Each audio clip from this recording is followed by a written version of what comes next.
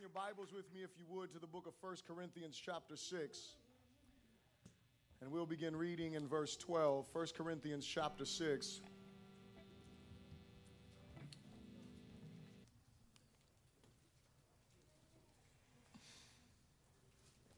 Glory to God. 1 Corinthians chapter 6, and we'll begin reading in verse 12.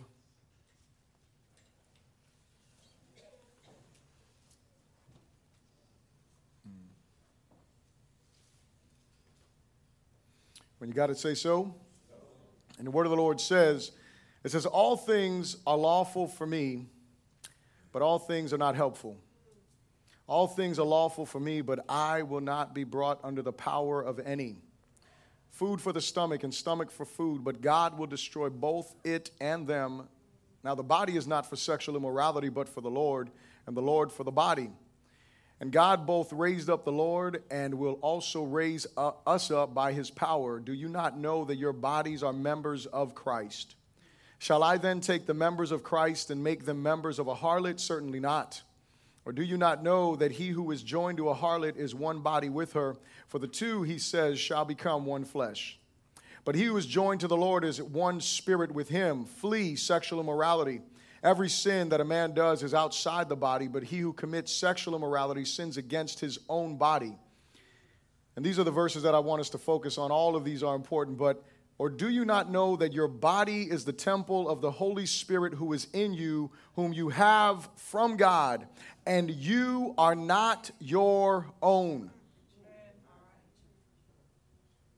For you were bought at a price, therefore glorify God in your body and in your spirit, which are God's.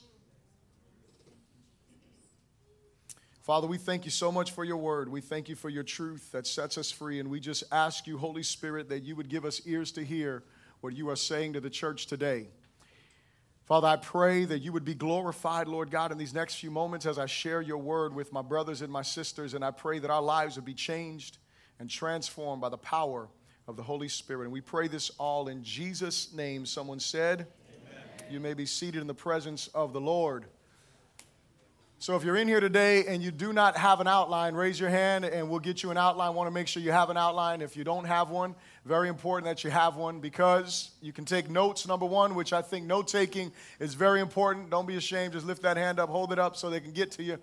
Note-taking is very important. That's a reason why. Also, another reason that is important is if you are part of a Connect group, and if you are not part of a Connect group, I encourage you to become part of one. Connect is our small groups, and Ben, can you lower me a little bit? I feel like I'm feeding back here.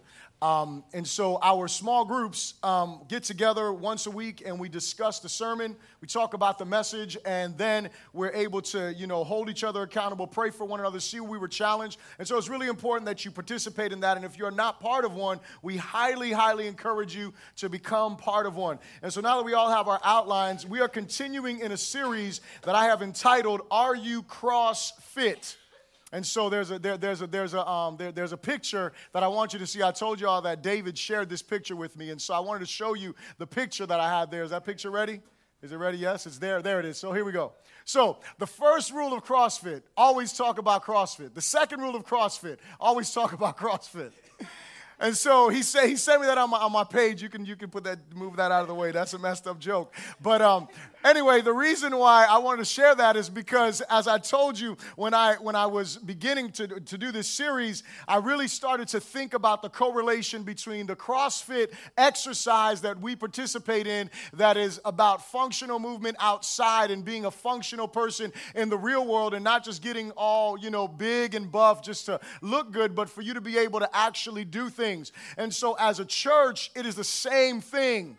And the reason why I believe, and this is just me, and maybe I'm defending my CrossFit buddies here, but I think maybe the reason why sometimes, folks that do CrossFit talk about it is because it's doing something for them. Hello. I'm just saying. Like whenever you do anything that you're excited about, that is working, that's doing something, you're going to talk about that. Wouldn't it be the same thing for Jesus?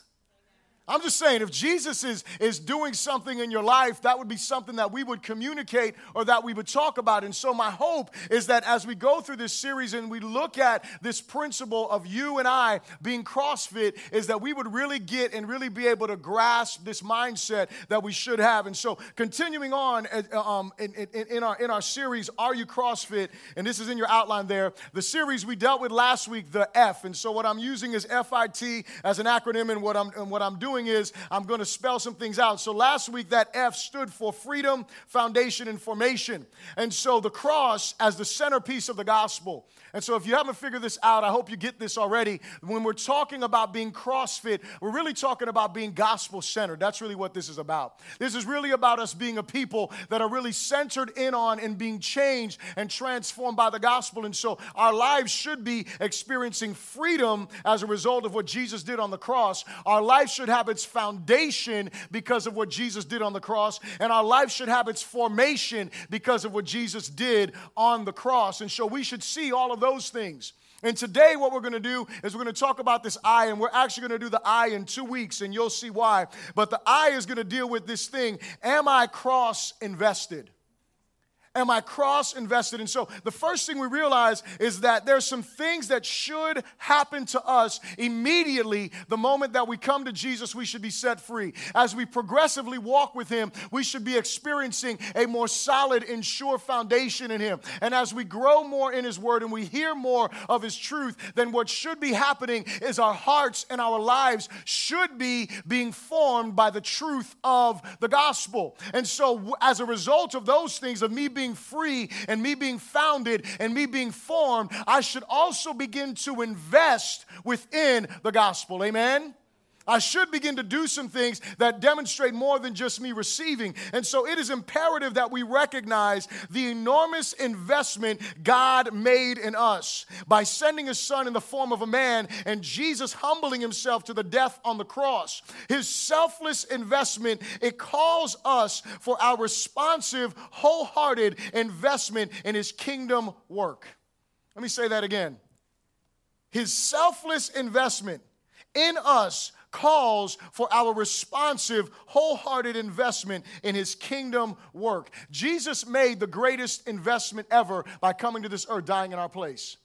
God made an amazing investment in us. I don't know if you think about this for a moment, but God seated in glory, Jesus, before He became man in the flesh, seated in glory, surrounded by angels who are crying what? Holy, holy, holy is the Lord, ascribing honor, ascribing praise, ascribing dominion. He was in an amazing place, and He decides that He is going to take off all of that glory, and He is going to put on flesh, and He is going to come into this earth, and He is not only going to walk among us, but He is going to die for us.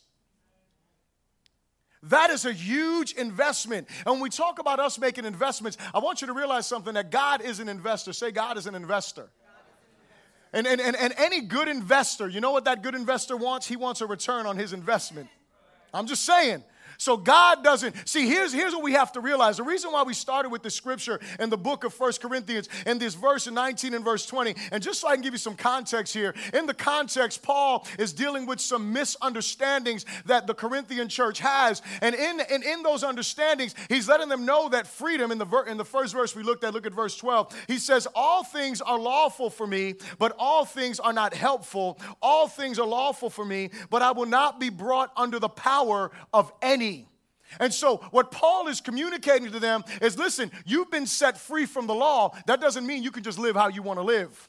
You've been set free, just like we talked about in the book of Galatians. You've been set free by the power of the cross, but that does not mean that you become a lawless person. It doesn't mean that you just live how you want to live. It doesn't mean that you take for granted the grace of God and just do what you want to do. No, the scriptures show us that in other words, what Paul is, he's simply repeating something that has been communicated in the Corinth community, and is that, man, I can do anything. All things are lawful for me. And he's like, okay, you're right, but you should not be brought under the bondage of anything. God makes this investment in us, in His Son coming to this earth. And what He wants to do is He wants to see the fruit of His labor in us. He wants us to see the fruit of His gospel, of His power manifesting within our hearts and manifesting within our lives. The price paid, and this is in your outline as well, the price paid for our salvation is the one that we can never repay, nor does the Lord ask us to repay Him. Isn't that awesome? The price that He pays for us, He doesn't tell us that we have to repay Him for what He did for us, nor should we be striving to repay Him as though that were possible. See, here's the thing. We have a God who paid an amazing price. What the Bible here says clearly is He says that we are not our own. That's what it says here in verse 19. It says that the Holy Spirit dwells in us, and He's asking us a question. Do you not know that the Spirit of God dwells in you and that you do not belong to yourself? See, the first thing that we have to get out of our mind is that we own anything. Amen, somebody. You don't own the breath. Obviously, you didn't create the breath that you're inhaling and exhaling right now, did you? I'm just saying. So you don't own it. See, some of us, we take real ownership, like we own things, like, oh, no, that's mine. No, and I told y'all last week, remember, we were talking about kids, right? Children, like one of the first words they learn, they learn mommy, daddy, they learn more and mine. Right? Like those are like the big words they learn. Like they want more food, they want more, especially my son. He's going to learn that word quick. Amen. Right now he just does this. He just starts hitting his hand on his little, seat there. And so ultimately they learn these words. But one of the big words that is hard to break children of, and I told y'all last week, and some adults, amen, somebody, is that word, that's mine, that's mine, that's mine. And what God wants us to do is to really get the right mindset that there is nothing that is yours, that He owns everything. Let me give you another scripture that you can look at, and then we're going to look at one together that really blessed my life. But Psalms chapter 24 and verse 1, it tells us there that the earth is the Lord's. Amen? The earth is the Lord's and the fullness thereof. Everything in the earth belongs to the Lord. And Paul is simply communicating to the Corinthians and letting them know you do not own anything. But he doesn't just say you don't own anything. He doesn't just say you do not own yourself. What he goes on to say is the reason why you and I do not own ourselves is because our Savior paid a great price for us. Because He paid a price. And so since He is the one that purchased us, He purchased our salvation, we become His. And therefore, if He makes an investment in us, then we should be making investments in Him. Amen? And so, in your outline, it says this. It says, we must understand that we are only stewards, not owners. And what is a steward? A steward is someone who oversees. A steward is someone who is a manager, right? And so we need to get this in our mindset and get this in our hearts if we are going to be the wise investors that God calls us to be. It is that we don't own anything. That we are simply stewards over it. I'll tell you something. If you were a steward over something, and not just a steward or a manager over it, but if you were a steward and a manager, and you were going to get paid based on what you did with what you were overseeing, you would act right, wouldn't you? I always tell people, if I gave you $100 a week and I said, listen, I'm going to give you $100 a week. And I'm going to give this to you for a year. And at the end of the year, I'm going to come back and I want you to give me all the receipts of everything you did with that $100. And based on what you did with that $100, I will either increase what I'm giving you or I will decrease. How many of y'all would act right? I'm just saying. Like, that's what you have to live on, that $100, right? You are going to be, look, every penny is going to be counted. You're not going to frivolously buy something. There will be no emotional purchases. I mean, $100, only $100, but nonetheless, right? If I said that to you, you would act right. And see, what we have to realize is that each of us is going to give an account for our life and all of the things that we do with everything that God entrusts us with. Every one of us is going to stand before Him. When you look into the Gospels, Jesus makes some really clear pictures. He, gives stories like the parable of the talents. He gives stories like the parable of the minas. I mean, he gives all of these parables, and he's like, this owner, he gives certain things to some guys, and I'm just paraphrasing all of this for you, but he gives stuff to people to see what they do with it. And then there's a couple of people in the story that do good, and then there's one of them he calls a wicked servant. Hello. One of them who doesn't see the worth in what he's been giving. And with us, we have other issues, and it's that we think we own everything. There's another guy, he thought that he was just this amazing owner. He was a rich dude, right? And the Bible says this. It says that he decided, you know what? He said, I'm going to build bigger barns. That's what he said. I'm going to build bigger barns so I can store all my stuff, and then I'm going to be happy and die. And you know what the Lord said to him? He said, you fool, your life is going to be required of you tonight. Because he didn't understand that he wasn't an owner of anything. He was a steward over everything. And so when we understand that, we begin to treat things differently because we realize that we are going to give an account to the God that has given us all this stuff. And so the first thing is this, that we must understand that we are only stewards, not owners. And as such, all that we are investing is what has been entrusted to us. That is our time, our talent, and our treasure. I want you to look at this scripture because I hope that this scripture just really humbles you as it humbled me when I read it. And it's right there, 1 Chronicles chapter 29. And we'll look at it together. 1 Chronicles chapter 29. And this is toward the end of David's life on this earth. And as he is preparing for his son Solomon to take over, he is communicating some things. And I just want you to see some key things that he says between verses 10 and verse 16. So 1 Chronicles 29, verses 10 through verse 16. When you got it, say so. All right, I got one so that means I'm waiting for the rest of you. Amen. Glory to God. So 1 Chronicles chapter 29, verse 10 through 16. When you got it, say so.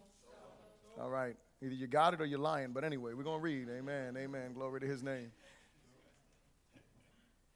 Did he just call me a liar? I was joking. Just take a joke. Lighten up. Amen. 1 Chronicles 29, verse 10. It says, therefore David blessed the Lord before all the assembly. And David said, blessed are you, O Lord God of Israel, our Father forever and ever. Yours, O Lord, is the greatness, the power, and the glory, the victory and the majesty. For all that is in heaven and in the earth is yours. Whose is it? His. Yours is the kingdom, O Lord, and you are exalted as head over all. Verse 12, both riches and honor come from you, and you reign over all. In your hand is power and might. In your hand it is to make great and to give strength. Now, therefore, our God, we thank you and praise your glorious name. But who am I and who are my people that we should be able to offer so willingly as this? For all things come from you, and of your own we have given you. Did you hear what he just said? He just said, anything that I gave you, you gave to me. He's acknowledging that I didn't get this myself and just make it and I'm giving you. He said, I'm simply giving back to you the things that you have given me. He says in verse 15, he says, for we are aliens and pilgrims before you, as were all our fathers. Our days on earth are as a shadow and without hope. O Lord our God, all this abundance that we have prepared to build you a house for your holy name is from your hand and is all your own. Listen, I don't know if that's clear enough, but do we own anything? No matter how hard we work, because I know that we get really excited, we work hard and we earn something, but do you realize that you had the grace of God that enabled you to earn anything? You realize that it was God's grace that gave you the ability to work hard. It was God's grace that gave you the ability to get up. I remember my brother Norbert, he used to say, I thank God because he breathed into me this morning. I just love that concept. And I'm not saying that God walks up to all of his children and is like, get up. I'm not saying that. Okay? But I like the idea that is in his mindset, because the reality is that while God is not necessarily standing over you, breathing over you, he's allowing the breath to enter into your lungs. Amen? He's allowing you the strength to breathe in and breathe out. He's allowing you not to have to be on a respirator somewhere. I'm just saying, he's allowing you to be able to do this. It is his grace. It is him that opens the door for us wherever we are working. It is him that promotes us. It is him who does all of those things. And so it is wise of us to be those kind of people that recognize from the beginning, listen, God is not asking me to invest anything that he has not already given me. God is not asking me for something that is mine. He is simply saying, be faithful with what is his. That's what he says to us as his stewards. And so the first thing I ask you to repeat after me is this: say, our time spent should reflect an investment in the cross. Our time spent should reflect an investment in the cross. And so there's three things that we are able to invest while we are here on this earth. One of them is time. The other one is our talent. And the other one is our treasure. And today we will deal with time and we will deal with talent. And then the next time that I deal with this particular I, which won't be next week because next week's Mother's Day, but the following week, I believe, or the week after that, I'll be dealing with the I. And when we deal with that I, we'll deal with the last one, which is the treasure. And the reason is because there's a lot to talk about when we talk about money. Someone say amen. And I want to make sure that I give you, and y'all show up. Don't be not coming. Like, Bishop, we ain't coming. You're going to talk about money. Listen, we need to hear the truth of God's word, all right? I promise you. Listen, I'm going to tell you this right now. I want to make this real clear. When I talk about money, number one, I'm going to offend some people. Someone say amen. But the best thing I'm going to do is I am going to equip some people. Say amen. And the greatest thing that I think that's going to happen is some of you are going to be set free like you ain't ever been set free to give for the glory of Jesus. Amen? And so be encouraged, okay? Just come up in here with an open heart and let the Holy Spirit deal with your life. Amen. Glory to God. I know y'all love to hear me talk about money, but today we're going to talk about time and we're going to talk about talent. And so I ask you to turn to the book of Ephesians chapter 5. Ephesians chapter 5, so we can get some context here and we can see how our time should be used while we're here on this earth and how should it reflect. And in Ephesians chapter 5, verse 15 and verse 16. And in this particular chapter 5 in the book of Ephesians, you have some headings there. The Apostle Paul is telling the people to walk in love, telling them to walk in light, and now he's telling them to walk in wisdom. And what he says here in Ephesians 5, verse 15 and 16, when you got it, say so. It says this, it says, see then that you walk circumspectly, not as fools, but as wise, redeeming the time. Say, redeeming the time. Because the days are evil. Redeeming the time because the days are evil. And turn to another place really quick. First Peter is a couple of books over. 1 Peter chapter 1. And I want you to see what the Apostle Peter says. So you have two witnesses in the New Testament dealing with this topic of time. 1 Peter chapter 1. And we'll read from verse 17 to verse 19.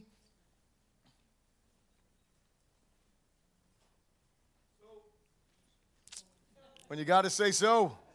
All right, hallelujah. So it says here in verse 17, 1 Peter chapter 1, verse 17, it says, and if you call on the Father, who without partiality judges according to each one's works, conduct yourselves throughout the time of your stay here in fear. So pause for a moment because you might read over that. But he says this, I want to read that verse again. And if you call on the Father, what he is saying is, if you call yourself a Christian, if you call yourself a believer, okay? So I'm not going to ask you to raise your hands, but think about this. If you say, yes, I would call myself a Christian. If you say, yes, I call myself a believer, then this is applying to your life.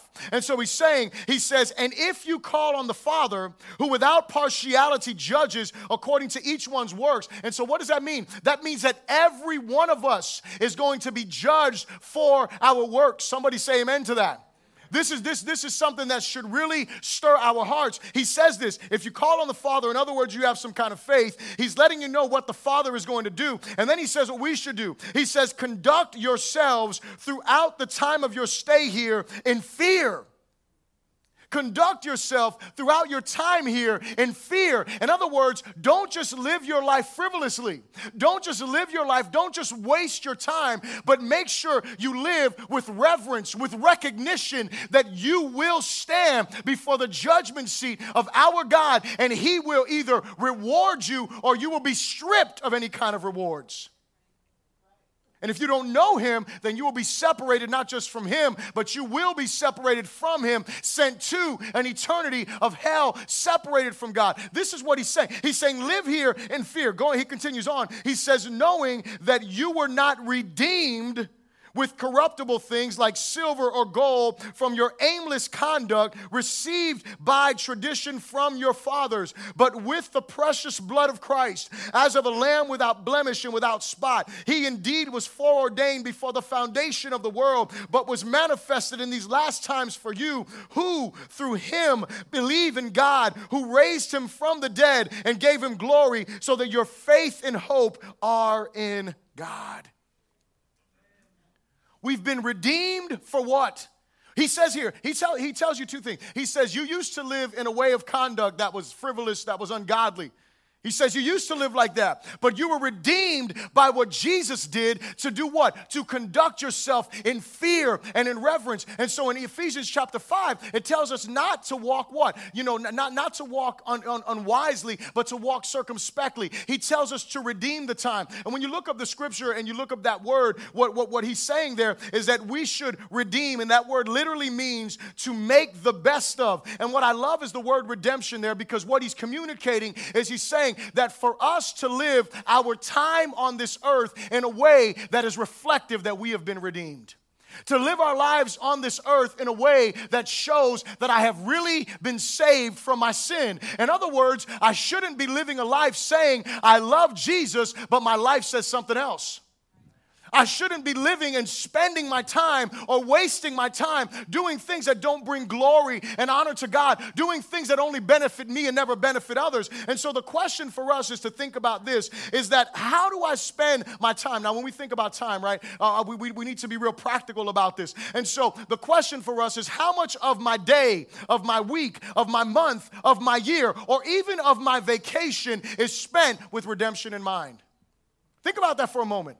How much of your day, how much of your week, how much of your month, how much of your year, how much of your vacation time is spent with redemption in mind? How much of your time do you really spend with Jesus? How much of your time do you really, and when I say spend with Jesus, I'm not just talking about, because here's what we have a tendency to do for us as Christians. Some of us, we were raised up and we were taught, we've been in church for a while, and so we know that we should have a separated time with God, right? And, some of us, we believe in the tithing principle, and so we say, you know what, we should spend, at least 2 hours a day with the Lord. Some of you are like, wait, that's a lot, but I'm just saying, for some of us, we're like, well, that's what we should do. Okay, so here's the thing. What happens outside of those 2 hours? Do you still walk with Jesus? Do you still walk with redemption in mind? Or do you check off your list like, okay, well, I spent time with Jesus, so now I'm good. Whether it's 2 hours, whether it's 2 minutes. I'm just saying. Because in our men's meeting, we talk about, starting with baby steps, right? And so we're like, hey, man, spend 5 minutes a day with the Lord. That 5 minutes will turn to 10, 10 will turn to 15. Before you know it, you won't have enough time to be with the Lord. And I'm all good with all of that stuff. But my point is, do you just check off your list and say, well, I spent time with the Lord, so that was all I had to do. The rest of my day is mine. That's the way many of us deal with all areas of our life. We deal that way with our time. We deal that way with our money. In premarital counseling, one of the questions that they ask is, what's wrong with this quote? What's wrong with this quote? They actually tell you, critique this quote. I'll give 10% of my money to the church, and then 90% I do whatever I want with it. So the issue is that it's not about the 10% or the 90%. It's about the 100%. Because all of it is His. It's not mine in the first place. And so dealing with the time of our lives, thinking about how much time do I spend. So let's kind of break this down a little bit. So here's the first question here. How much time am I, and this is you asking yourself this, I'm asking you this, but you ask yourself this. How much time am I investing in personal growth and grace? How much time daily, weekly, monthly do I spend in personal growth and grace? So think about this. How much time do you spend in prayer daily? You do have a prayer time daily, right? Amen? Amen. Glory to God. That's on your checklist now, right? Get a prayer time daily. Hallelujah. We should daily spend time with Jesus, don't you think? I'm just saying, we should daily spend time. We should have a set time, a separated time that we spend with Jesus. Does that mean that we are going to be perfect in our set time with Him? Does it mean that we may not miss a day or whatever the case may be, or that the time may not be as long, or we may not feel like we were as fruitful? But the question is, do you have that time that you spend with Him? What does that time look like in your life? Okay, so how much time do I spend in prayer? That's one way that I grow in grace. How much time do I spend fasting? Hallelujah, fasting, glory to God. Some of y'all are like, fasting, what is that? Like, Christians are supposed to fast? You don't have to fast. The Bible never says you have to fast. Amen, somebody? It never says that. But it shows it as a discipline. It shows it as something that is utilized to do what? To humble yourself before God, to be broken before God, to really surrender, to really get yourself away from all distractions so you can do what? So you can really get in with God and experience time with Him. Okay, so fasting, maybe sometimes. But how much time do you spend fasting? I mean, when we call fast, do you even fast all the way, or do you just fake it? What I mean by fake it, you raise your hand, you signed up, and then you missed like 1 meal, and you're like, oh, man, I can't do no more. I'm just saying, some people can't even handle 1 day without food. They're going to die. You are not going to die. I promise you. Amen, somebody. Now, if you're on medication, do not do that, okay? I just want to say that as a disclaimer because I don't want anyone dying and be like, Bishop, they tried to have faith in you and they died. Listen, if you're on medication, you need to talk to your doctor. But for the rest of us that are not on medication, you are not going to die from 1 day without food. I'm just saying, it's not going to happen. So fasting is a good thing. But also, what about Scripture? How much time do you spend studying? Say studying the Scriptures. How much time do you spend studying the Scriptures? Daily. Daily. Do you have a daily time that you are in there with Jesus, that He's speaking in your life? I want you to understand this, please, and I don't want to offend anybody's way that they go through the Bible, but the Bible doesn't say anywhere to read it. It says to meditate on it, and it says to study it. That's what it says. Meditate on it and study it. It doesn't say read it. In other words, God never wants us to just be casual readers of His Word. His Word is too rich for us to just casually read it. He doesn't want us to just check off our list. He wants our lives to be changed as we're in this Word. So daily, how much time are you spending in that? Here, I have another one as a way that you grow in grace. We have an amazing mentoring program, at least that's my opinion. And you know what? The question is, do you spend time doing that? That's a way to grow in grace. Are you plugged into the mentoring program? If not, Pastor Robert's right here. We can help you get some good foundation and help you learn how to evangelize. We can help you know what your gifts are, what they're not. Hallelujah. We want both. Amen. We don't want people being like, I'm gifted. No, you're not. No, that is not your gift. That is not where you should be serving at all. Glory to God. All right? No. We love you, though. We love you, and we appreciate you, but just not there. We would appreciate you somewhere else. But here's the thing. Get into that. Get into the mentoring program. That helps you grow in grace, right? That helps you grow in the revelation of who God is. All right, so we have our personal growth, right? And so most of us as Christians, right, we know that we need to grow personally in grace. Amen? You need to grow personally, and we want to grow personally. But what about collective growth in grace? Because Christianity is not just about you. As a matter of fact, we sing a song, it's not about us. Amen? And so in the bigger picture of things, it's not just about you. Jesus loves you. Amen. He cares for you. Amen. He wants relationship with you. Yes, He does. But He doesn't want you to just be happy growing in grace all by yourself on your grace island. Right? Like a little grace island. Well, I got my prayer time. I got my word time. Got my little coffee up in there. We with Jesus. And on my fasting days, I get rid of the coffee. And I'm just growing. I go to the mentoring program. I got the notes. I mean, I'm just grace island all day. Hello. Right? But God wants us to grow in relationship, like build some bridges to your island. Hello. I'm just saying, invite some people. Get from your island into their island, because, everybody's got their own islands, I'm just saying. Just get in relationship. This is what the Bible teaches. So my question is, what about collective grace? How much time of your week, of your month, of your day, of your year do you spend in church? How much time do you spend, and when I say in church, coming together on Sundays, how much of your time do you spend, and not just coming together, but really worshiping and honoring God? How much time do you spend going to Connect? Are you in a Connect group? Are you in some level of small groups? I'm just saying, are you part of that? Because if you're not, then you're not investing in the kingdom in the way that you can grow in grace. What about one-on-one discipleship? And that can be you being discipled one-on-one or you discipling someone else. What about those things? What about participating in the men's and women's Bible studies and fellowships? And not just the ones of Faith Dome Fellowship. I've told you guys about the Tuesday morning Bible study. That's a men's Bible study from 7 to 8 a.m. That's for the men here. I know Minister Marisol, she has, all kind of stuff for you ladies to do. I'm getting bombarded all the time with emails. Y'all are doing so much. I'm just saying, right? I'm like overwhelmed. I'm like, women's ministry, another email, glory to God. She's doing good. Give her a hand. Amen, amen. She's communicating. She's letting y'all know what's up. But here's the thing. We have opportunities to collectively grow in grace. And so the question is, how much time are you investing in those things? And then the last thing that I'll ask you this is, how much time do you spend extending grace? So the first one is, how much time do you spend personally growing in grace? The second one is, how much time do you invest in collective growing in grace? And how much time do you spend in extending grace unto other people? So how do you do that? Well, one of the ways that I see that you extend grace, you see, we had our worship team up here today. Our children's ministry workers and teachers are over there teaching your children. For those of you that have children, we have nursery workers over there that are watching your children. That's why it's so quiet in here right now. All right?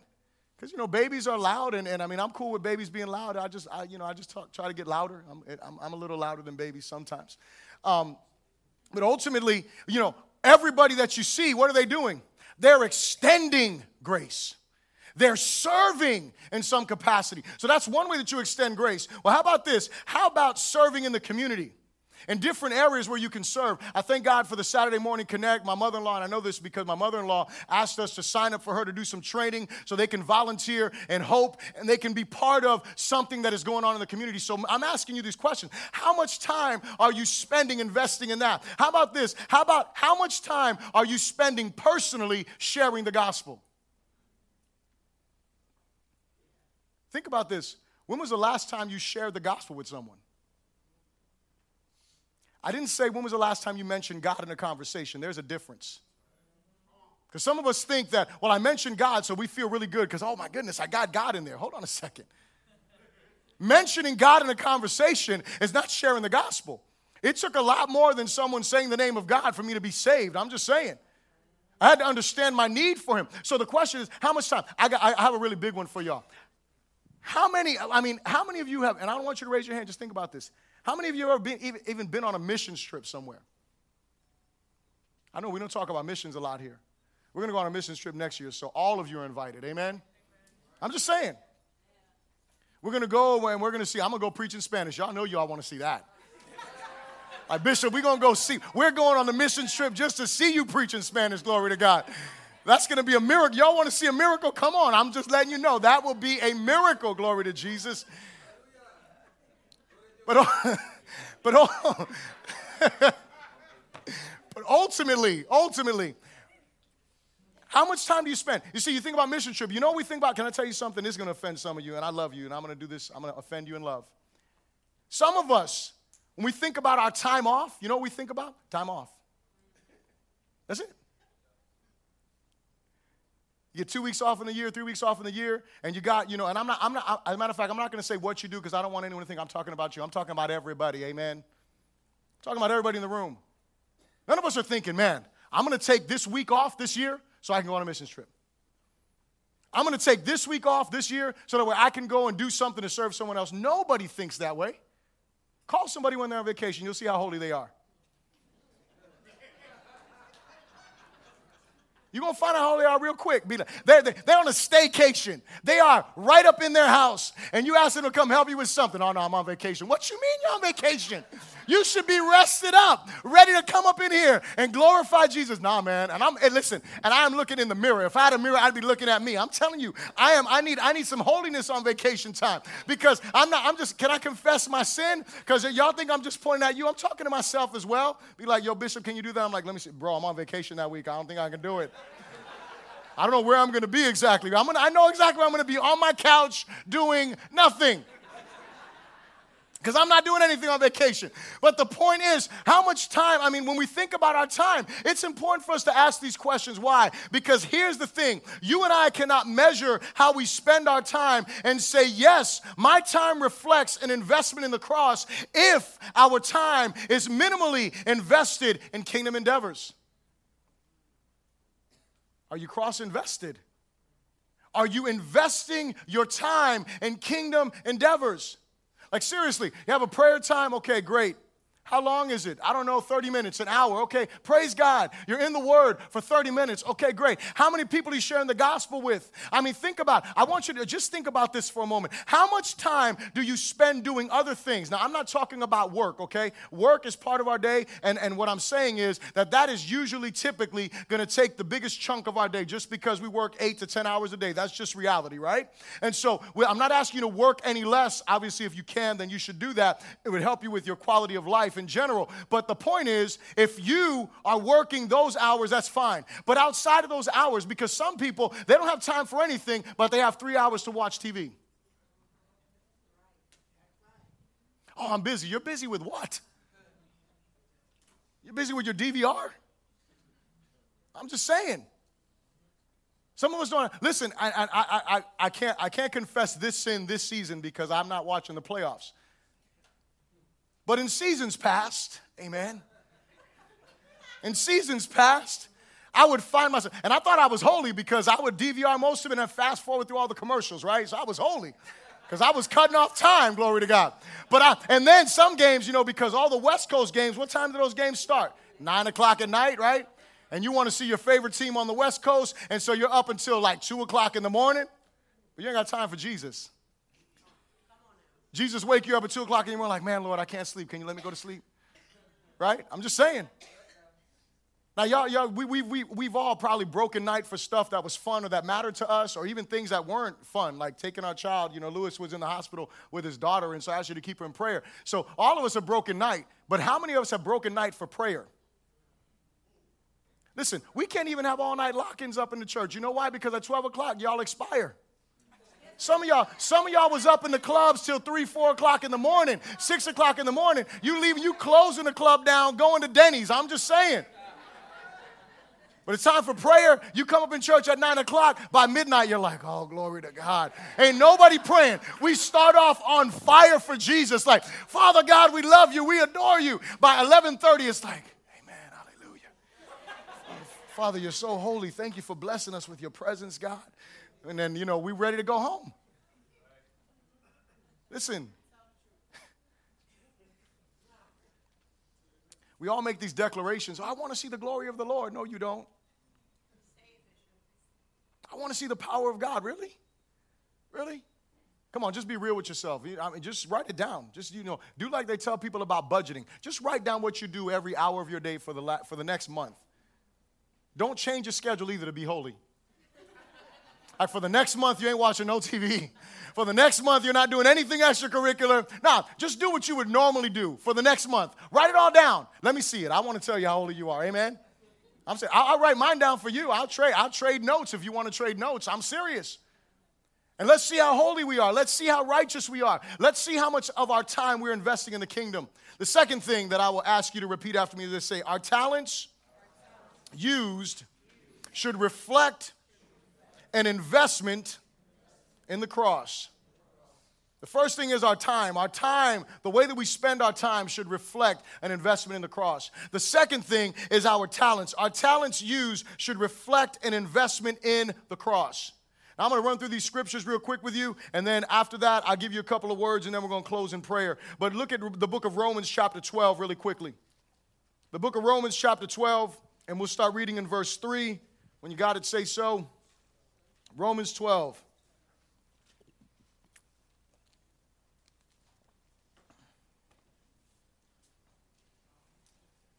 Romans chapter 12, verse 3. When you got to say so, it says, for I say through the grace given to me, to everyone who is among you, not to think of himself more highly than he ought to think, but to think soberly, as God has dealt to each one a measure of faith. For as we have many members in one body, but all the members do not have the same function, so we, being many, are one body in Christ and individually members of one another. Having then gifts differing according to the grace that is given to us, let us use them. If prophecy, let us prophesy in proportion to our faith. Or ministry, let us use it in our ministering. He who teaches in teaching. He who exhorts in exhortation. He who gives with liberality. He who leads with diligence. He who shows mercy with cheerfulness.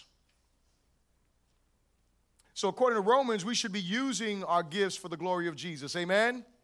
Look over the next book, 1 Corinthians chapter 12. Let's look at that together.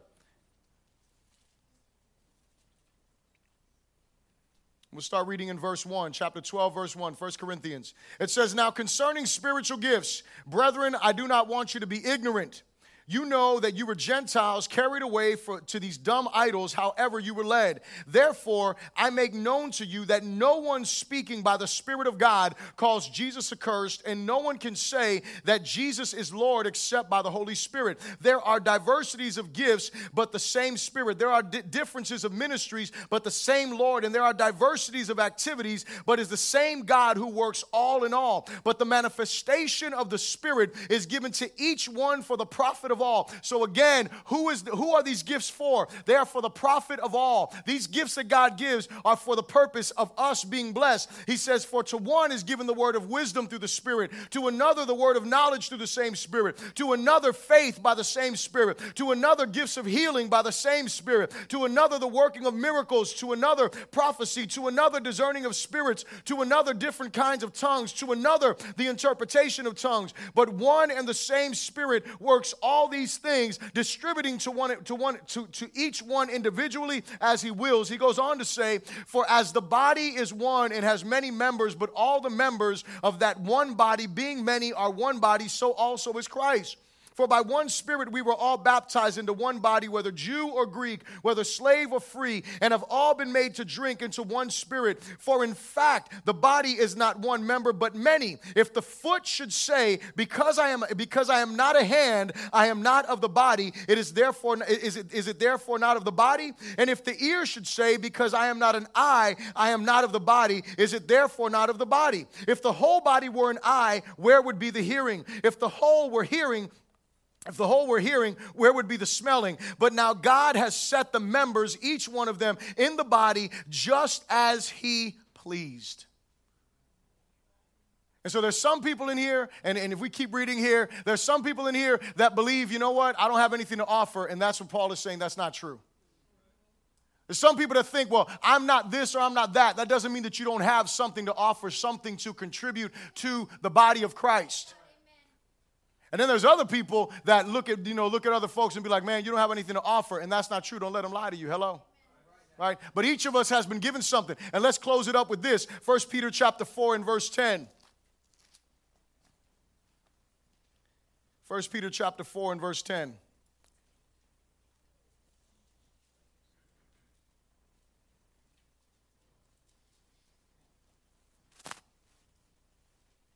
First Peter chapter 4 and verse 10, and it says this. It says, as each one has received a gift, minister it to one another as good stewards. Say, good stewards of the manifold grace of God. Remember what I said that we were? We needed to understand that we are stewards. We are simply managers. We are those who have been entrusted with things. We've been entrusted with time. We've been entrusted with gifts or with talents.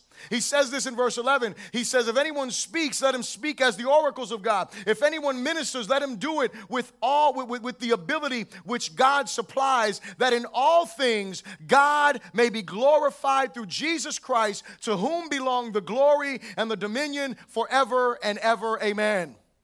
And so again, we asked the question about how we spend our time. So the next question is, am I using the gifts that God has given me to bring glory to his name? Am I using the gifts? And these specific, now let's be real clear, these specific 3 chapters that we looked at, these are all dealing with spiritual gifts. They're all talking about supernatural gifts that God gives us. But here's what we need to understand. It is that God doesn't just give us supernatural gifts, he gives us natural talents as well. In the same way that we are called to utilize our spiritual gifts in order to bring edification to the body, we should also be using our natural talents to do what? To bring glorification to God, to bring edification to the body through the ways that God has entrusted us with. I was teaching in a church the other night, and I was talking about church leadership. And as I was teaching in this church, I was talking about bringing glory to God. And I gave the example of some of the people who get up, some entertainers who get up to get, awards. And the first thing out of their mouth is, I want to give glory to God. And I'm like, when? When? When did you want to give glory to God? Was it when you were half naked? Was it through the words that you were utilizing? How about the lifestyle you were living throughout all of this, where you've been all over the tabloids? At what point did you want to give glory to God? Oh, you wanted to recognize him up here as though that's a check. God, I give you glory. No, you don't. You see, the overarching of everything that we have, of everything that God has given us, is to do what? Is to bring glory and to bring honor unto his name. It is to magnify him. It is to exalt him. For what? It is because we have, according to 1 Peter tells us that we are a peculiar people, right? We are a chosen generation. We are a royal priesthood. We have been called out of darkness to do what? To proclaim the praises of our God. And so that means in everything that I do, I should be proclaiming praises unto my God. I should be utilizing the talents, the gifts that God has given me. And one of the clearest things that we need to understand is that any time that we are elevated, that we're promoted. I love it. Brother Sean asked for prayer this morning. He was sharing in our Connect group. You know, one of the preachings that I did, I was talking about hating on people because they're getting promoted or whatever the case was. And he was dealing with a certain situation in his heart. And I'm only telling you this because he communicated this to us. He was dealing with a certain situation in his heart where he was seeing people that he didn't think deserved to be promoted, getting promoted. You ever seen someone like that? I'm just saying we all do. And then the hater in us comes out. I'm just saying it comes out in all of us. I mean, just be real. When you see someone who's working half as hard as you getting promoted to places you should be, I'm just saying you'd be just mad. I'm mad, right? I'm upset. And so he's experiencing that. He's frustrated. He's like, man, I'm putting in the work. And, you know, he went, he talked to supervisor. And anyway, you know, God, elevated him to a position, gave him a promotion. And you know what he says? He prays and he's like, God, you know, he asked us to pray for him, that God would continue to use him. Why? Because he realized something. Every time, and you got to get this, every time that God promotes you, every time that God opens a door for you, it is simply another platform for his gospel to be revealed and for his glory to be manifested. That is why God promotes. That is why God elevates. He doesn't elevate you so you can just, experience all of this greatness and grandeur and get all of these pats on the back. Listen, when people start saying stuff to you and you start hearing yourself say thank you more than you're saying glory to God, you need to check your heart. You need to recognize who is the one. I don't care who it is. If they're saying thank you to you, they're waiting for your response. And what you should say is thank you very much, but all the glory goes to God. So you don't have to insult them and be like, you can be honest and you can be modest and you can communicate, but make sure that God gets all the glory, that you're not the one that's being glorified. I love when we were watching the Super Bowl this year and we watched the interview that was done for some of the Seattle Seahawks guys, some of the coaches, and some of the players, and Mark Driscoll did the interview. And in the interview, he asked, he was talking to one of the coaches, and I love what one of the coaches said, man. This dude had me crying. He was like, look, man, he's one of the coaches that helps all these guys, get up into their position. And he said, and I'll probably misquote him, but it's not perfect. But what he said basically was, he says, man, be awesome for God, help other people be awesome, and give him all the glory. That's what being a Christian is about. It is about you being the best that you can be for the glory of Jesus. It's not about you being better than your neighbor. It's not about outdoing someone else, because you know what? You will never, in reality, if you compare you and someone else, you two are two totally different people who are gifted and equipped in different ways. And so I should not be trying to compare myself to him or her or them, but I should be doing what? Looking into the gospel of truth, looking into the mirror of God's word. I should recognize who I am in Christ. I should be the best version of me that I can be by the grace of God, and do whatever it is that I'm called to do and help other people become who they're supposed to be. That's what it means to be a person who is investing my talents in the kingdom and the work of the glory of God. It's important for us to consider those things, because one of the greatest and clearest ways that we invest our talents is when we are investing in others. It's not just about me getting a promotion. It's not about just me getting a bigger paycheck. It's not about me. It is about the glory of the King. It is about his glory. It is about his honor. And we want those around us to do what? To be able to be successful and experience the grace of God. And here's the thing. If you and I cannot truly give glory to Jesus for what we are doing with our talents, be they natural talents or spiritual gifts, that God has entrusted us with, then we are not investing them in kingdom purposes. And I say this in closing. If we are not cross-invested, it only reflects a poor estimation of the investment that Jesus made for us on the cross. If we're not cross-invested, and listen, we talked about time, we talked about talent. The next time I deal with the other part of the eye, we'll deal with treasure. But if we are not cross-invested, it just shows that we don't really estimate what Jesus did as great. We don't estimate it as something that is worth us giving our entire life to.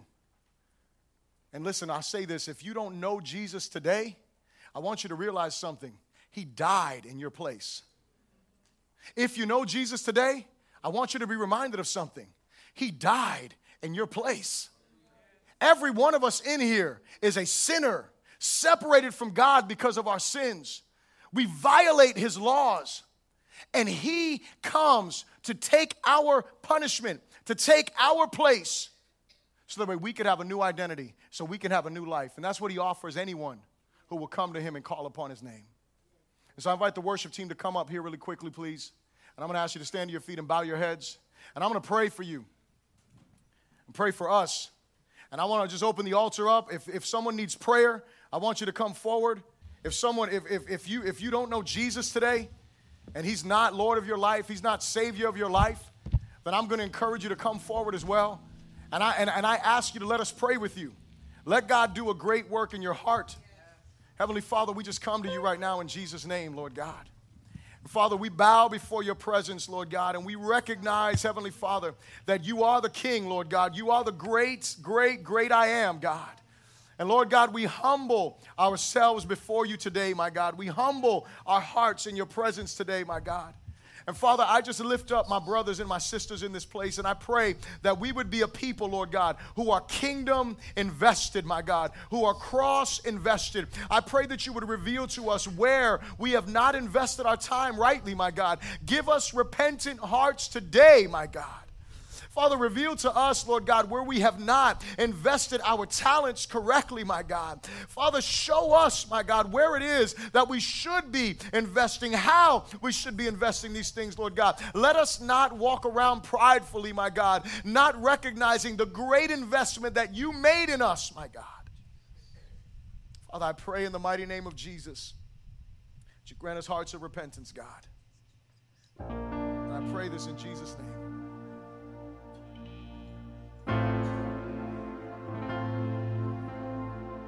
The altar's open.